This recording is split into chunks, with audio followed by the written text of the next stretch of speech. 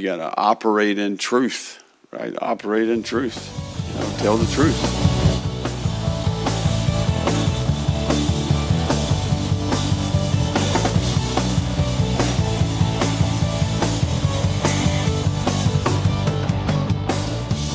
Hello, everybody, and welcome to the Gator Truth Florida Football Podcast. I'm Daniel, and on this episode, we're going to take a look at the Las Vegas Bowl 30-3 loss for the Gators against the Oregon State Beavers, and I'll give a few thoughts on the current 2023 Florida Gators recruiting class, as this is being recorded on early signing day 2022. To get started, I did have a good time in Las Vegas, even though the game isn't what I believed it should be. In fact, I stand by a tweet I put out on the podcast page, which said, even with low expectations, this is below them. And it really was. I mean, you can't have 7 yards combined in between two quarters and say that's living up to expectations. And we'll get into that a little bit more. But with that said, it was a good time. For the 15 hours I was in Las Vegas, I met my cousin Will, who is listening. In fact, I told him how his voice stays in my head about let me not say this or let me put this a certain way because of I know he's going to shoot me a text and say this was good or this was bad or whatever. It does help out, but it's just kind of funny. Before the game, I said to him, I said, Will, we're going to treat this like it's the Eastern Washington game or something like that, where it's just a day at the ballpark. You sit back and chill. In the grand scheme, this game doesn't mean much. And to be honest, it really doesn't, although I would like to see a better performance and definitely can't be struggling to score. But with that said, again, is a day to mostly just sit back, have a good time. We had a Missouri alumnus in front of us who talked to us and just had a good time with us throughout the game. I want to shout out a few guys who were at the game, not necessarily with me, but when I posted, hey, I'm at the game, a few people replied. Pro Gator made the trip, and also making the trip was Matthew Rowland. And there's another guy who I cannot pronounce, whatever your Twitter handle is, I do apologize, who talked about he's in Vegas, so it was a lot easier to get to the game. So definitely good to see some Gators game there. Not a massive crowd from Florida, but then again, not the biggest crowd from Oregon State as well, although there were plenty more Oregon State fans than there were Gator fans. That said, it's big that there is at least a decent amount of Gator fans who did make the trip out west and gave them their support for this final game of the season, which was not a season that went the way we thought it would or necessarily that we hoped it would. But in the end, maybe it will grow into something. Obviously, time will tell on that. The hope is definitely for better days to come. But again, we've got to see it. It's easy to sit here and be hopeful and throw stuff at the wall, but there are things we definitely need to see. And I'll begin into that as we do a season wrap-up episode later on this week or at some point next week. Switching over to the game. I was really hoping I talked about in the preview about which team shows up, the team that struggled with Stanford and got boat raced by Utah, or the team that came back against Oregon and gave USC a run for its money. And the Beavers team that showed up was more of the latter than the former. And unfortunately with that, we did run into a very motivated team, a team who did lose one of their best players in Martinez early in the game, but still a decent and pretty good Beaver team as well, who finished with 10 wins on the season. I talked about, the keys to the game for offense. First off, run if you can run. And if you could run, then we should be able to pass. Well, we definitely could not run. The running game was not good at all. Obviously, a lot of that came down to the offensive line and lack of blocking. I've said for the last few weeks at least that I found out or looking at the data that Montrell Johnson seems to be the barometer for how we're going to do. And again, it's not all on him, but generally what his numbers show is how the team does. And Montrell Johnson, 11 carries, 14 yards. That's 1.3 yards per carry. If you take away his long, which we've done for some of these other games this season, his long was 14 yards, which means he had 10 more carries where he averaged 0 yards per carry. I know some of those were for 3-4 yard gains, and then also some for loss. So that is an interesting statistic in my mind. Jack Miller, 13 rushes for 13 yards, long of 15. Definitely got sacked a few times, including at least one by former Gator Andrew Chatfield. And with the failure to run, obviously that hurt our pass game, because what Oregon State defensive plan seemed to be is bring pressure and see if we could get to this quarterback who's less mobile than Anthony Richardson. Probably will hurt us a lot less if we come for him. And that's what they did. They caused pressure, caused all sorts of problems, and we couldn't really take advantage the whole game, or for most of the game, of the 74th ranked pass defense in the nation. The second key for the offense that I gave is to take care of the football, and I believe that overall we did well of that. I mean, there was one time that we fumbled a snap and we did kick the ball off of someone, but that wasn't really the offense's fault. So I'm going to give us a check mark, at least on taking care of the football. We didn't turn the football over as an offensive football team. So that's good. Also, I said players and play calling needed to be efficient, and I can't say that it was. Too many times we're trying to force the ball at the middle when that was not working. And there are also a few times that we just saw some crazy play calls. Now, a few of these should not have been thrown by Jack Miller, but he still did. I believe it was early on in the third quarter, we did the rollout play to the right where we only had one receiver even on that side of the field. Well, the problem is if there's one receiver and other teams have watched film, they're going to know this is exactly where the ball's going. And Miller releases it, and truth be told, it should have been a pick. We lucked out, did not throw the pick there. So I would give a no, maybe an okay, but I'm going to go with no with efficient play calling. I can't say it's efficient, again, when you only have 7 yards between 2 quarters combined. On defense, one of the keys that I gave was to stop the run. And I really can't say we did that, allowing 164 yards on the ground and 4.2 yards per carry.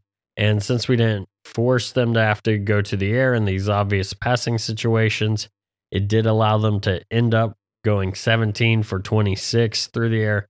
However, the yards per pass was lower than our yards per pass at 7.3 at 189 yards passing, but truth be told, they didn't really need it. There were a few times, and this is getting into number 2, which was to play tight coverage. There were a few times that we did have nice coverage and they did make a play. Example, I think it was the first touchdown drive that Oregon State had. Torrance was coming from the safety position on a corner route. So obviously he's coming from the middle of the field. The guy's cutting towards the outside of the field if you're not sure what a corner route is.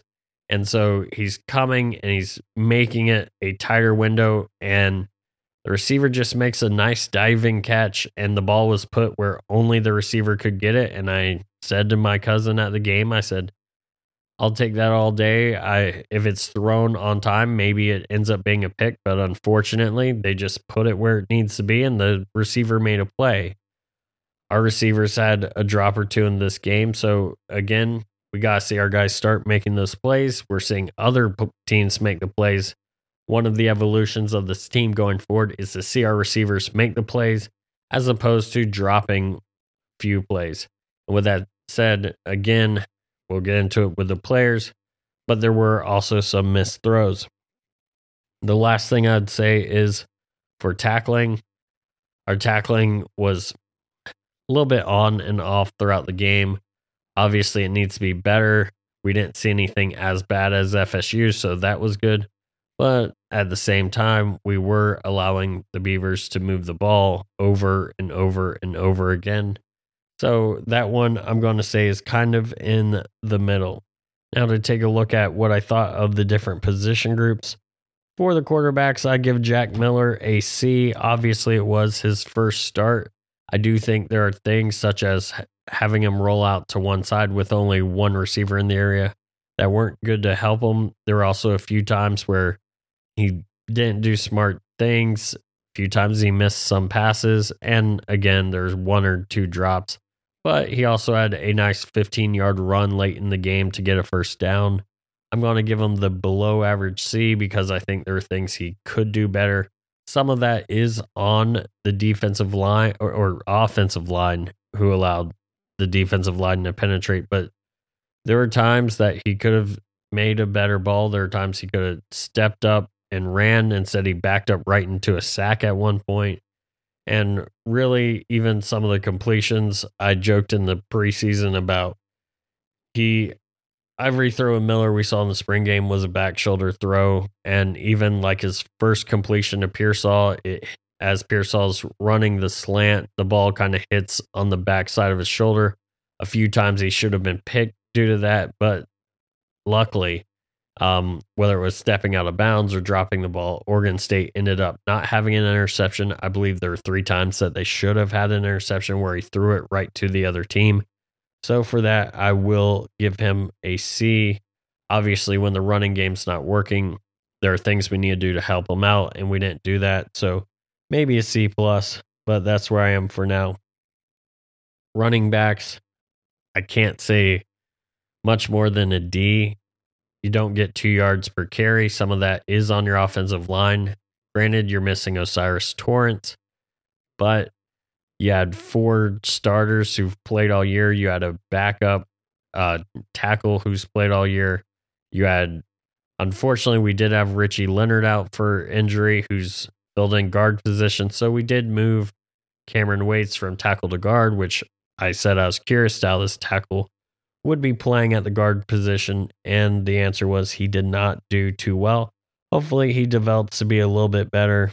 Our wide receivers and tight ends, outside of 1 or 2 drops, really didn't do too much spectacular. They didn't make too many plays, but if they caught the ball, they definitely filled space, got north and south. So I'm giving them the average of B. Again, solid, not spectacular, about an average of what I'd want to see from them. Offensive line, they're getting an F because you probably have way more talent than what you showed, allowing no one to get 2 yards per carry, not being able to push around a somewhat undersized Oregon State defensive line. Again, this is an experienced group, at least 100 starts between everyone there. Multi-year starters in Ethan White, multi-year starter in Egwekin and Garage, and between Barber and Tarquin at the other tackle, you've got at least 12 starts between the 2 of them for just the season's game or games. So a lot more should have been done than what we saw in the running game. Even with Osiris Torrance out, I do expect someone serviceable to be in there. Cameron Waits was not the guy who false started all the time. We had our center false start. We had our senior Garage false start. We had all sorts of things. Plenty of false starts that killed us. It seemed every time we crossed the 50, we'd get a false start. And those are things that cannot happen and definitely cannot continue to happen. On the defensive side of the ball, the defensive line, overall, I thought they did about average. Give them a B. Nothing great, but nothing terrible. It looked like it was going to be much better during the first drive of the game for Oregon State when Princely got that big sack. Unfortunately, not much happened after that. Oregon State kind of found some ways against that.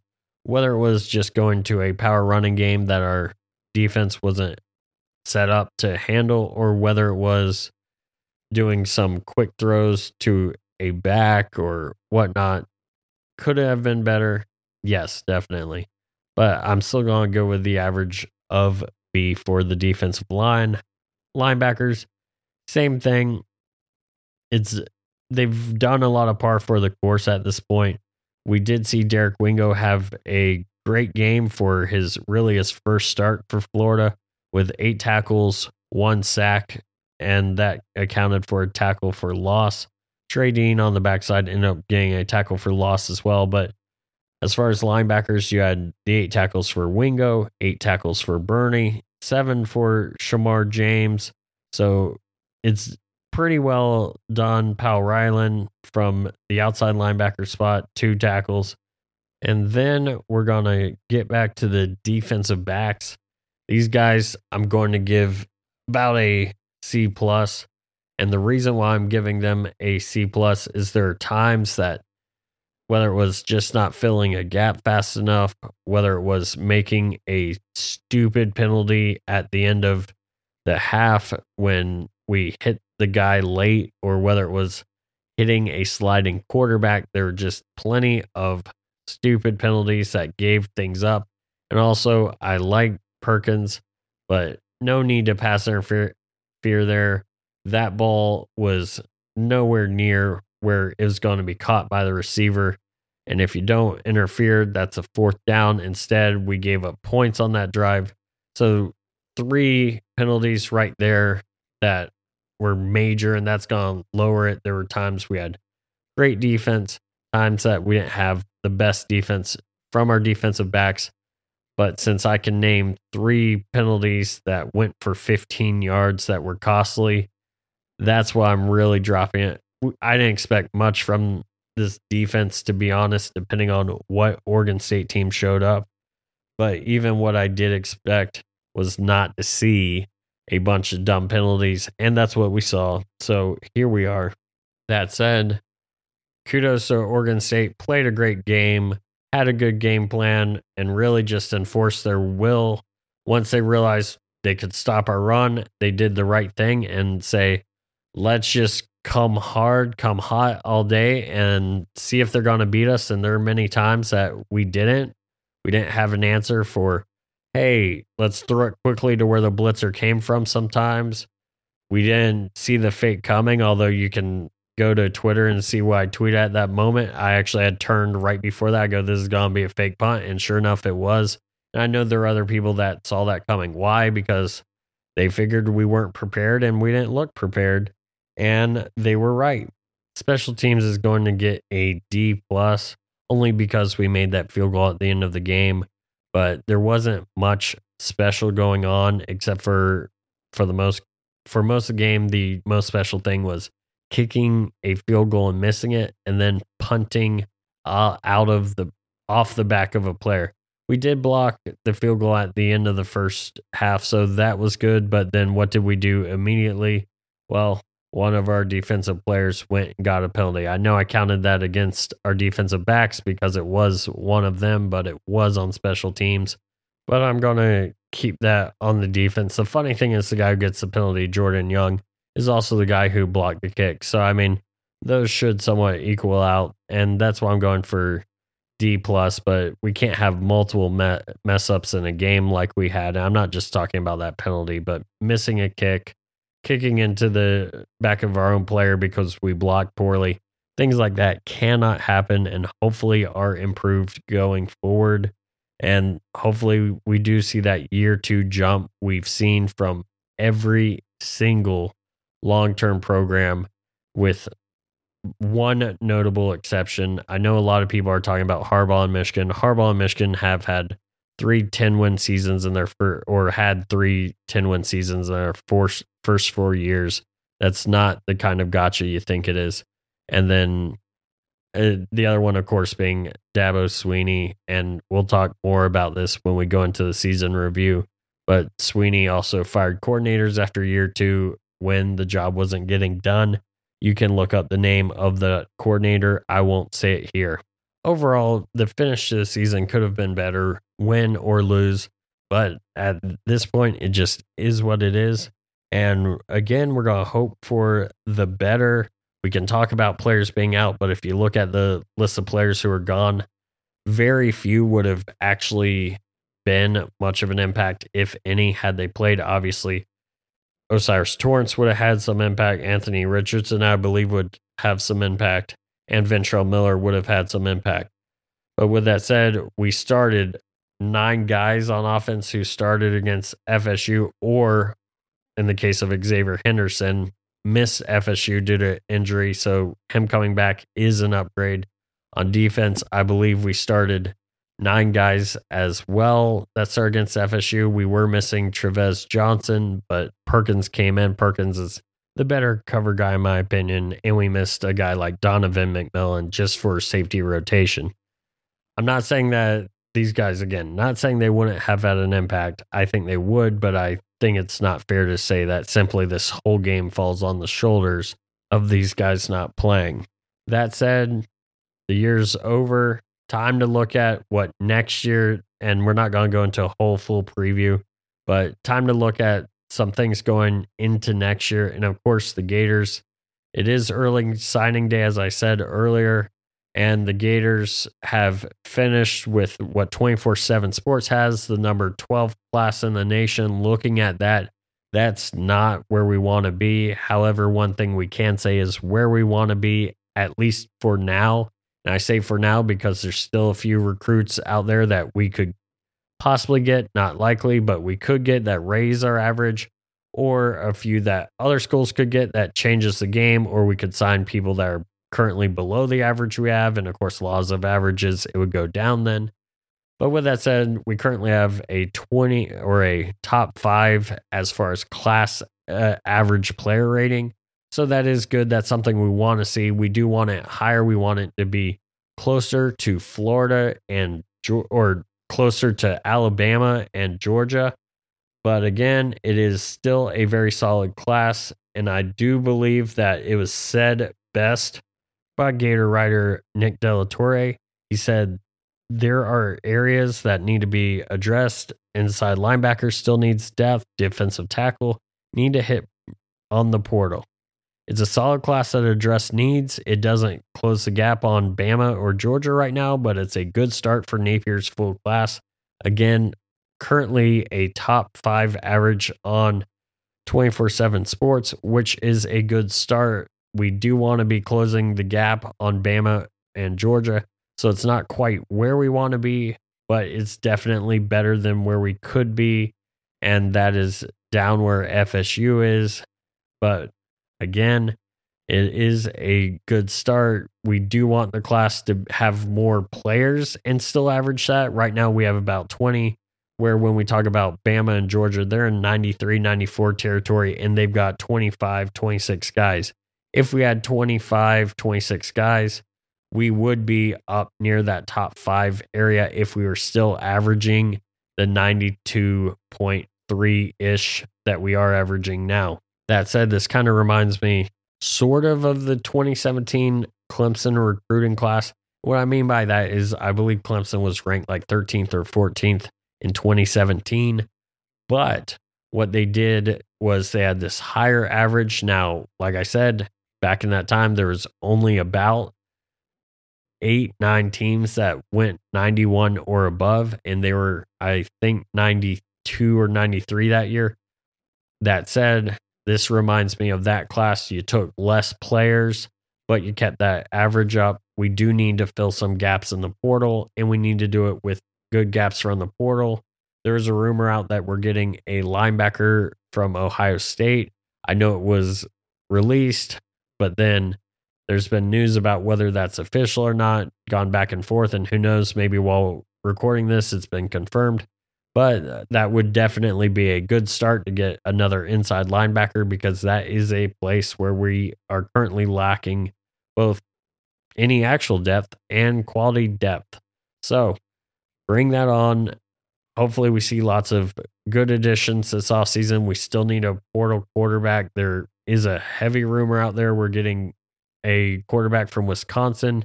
When we get him, I will comment on that. But until we do, it's like commenting on anyone else. It's speculation. Might as well not waste my breath or your time hearing opinions on something that may or may not happen. That said, this will be a very interesting very interesting off season in Gainesville. And it'll be something to keep an eye on, both with our recruits coming in, with whatever we do in the transfer portal, whoever comes in via the transfer portal to be a quarterback, because we still need one more on the depth chart and compete for the starting position, because I don't know if it's Jack Miller. I don't know if Jaden Rashada will be ready as a true freshman. That is a big ask of a true freshman to come in and start immediately in the SEC. Not saying it couldn't happen, but again, it is a big ask. So maybe we get a guy from the portal who'll come in and do it, or maybe one of these guys steps up like a Jack Miller, or maybe Max Brown ends up surprising us. lots of storylines to keep an eye on as we go from now until next fall. We're going to wrap up the season soon. And again, I have what I hope will be some fun content coming up as we try and bridge the gap between the bowl game and the first game of the season next year in Salt Lake City. With all that said, thank you everyone for listening. And as always, go Gators.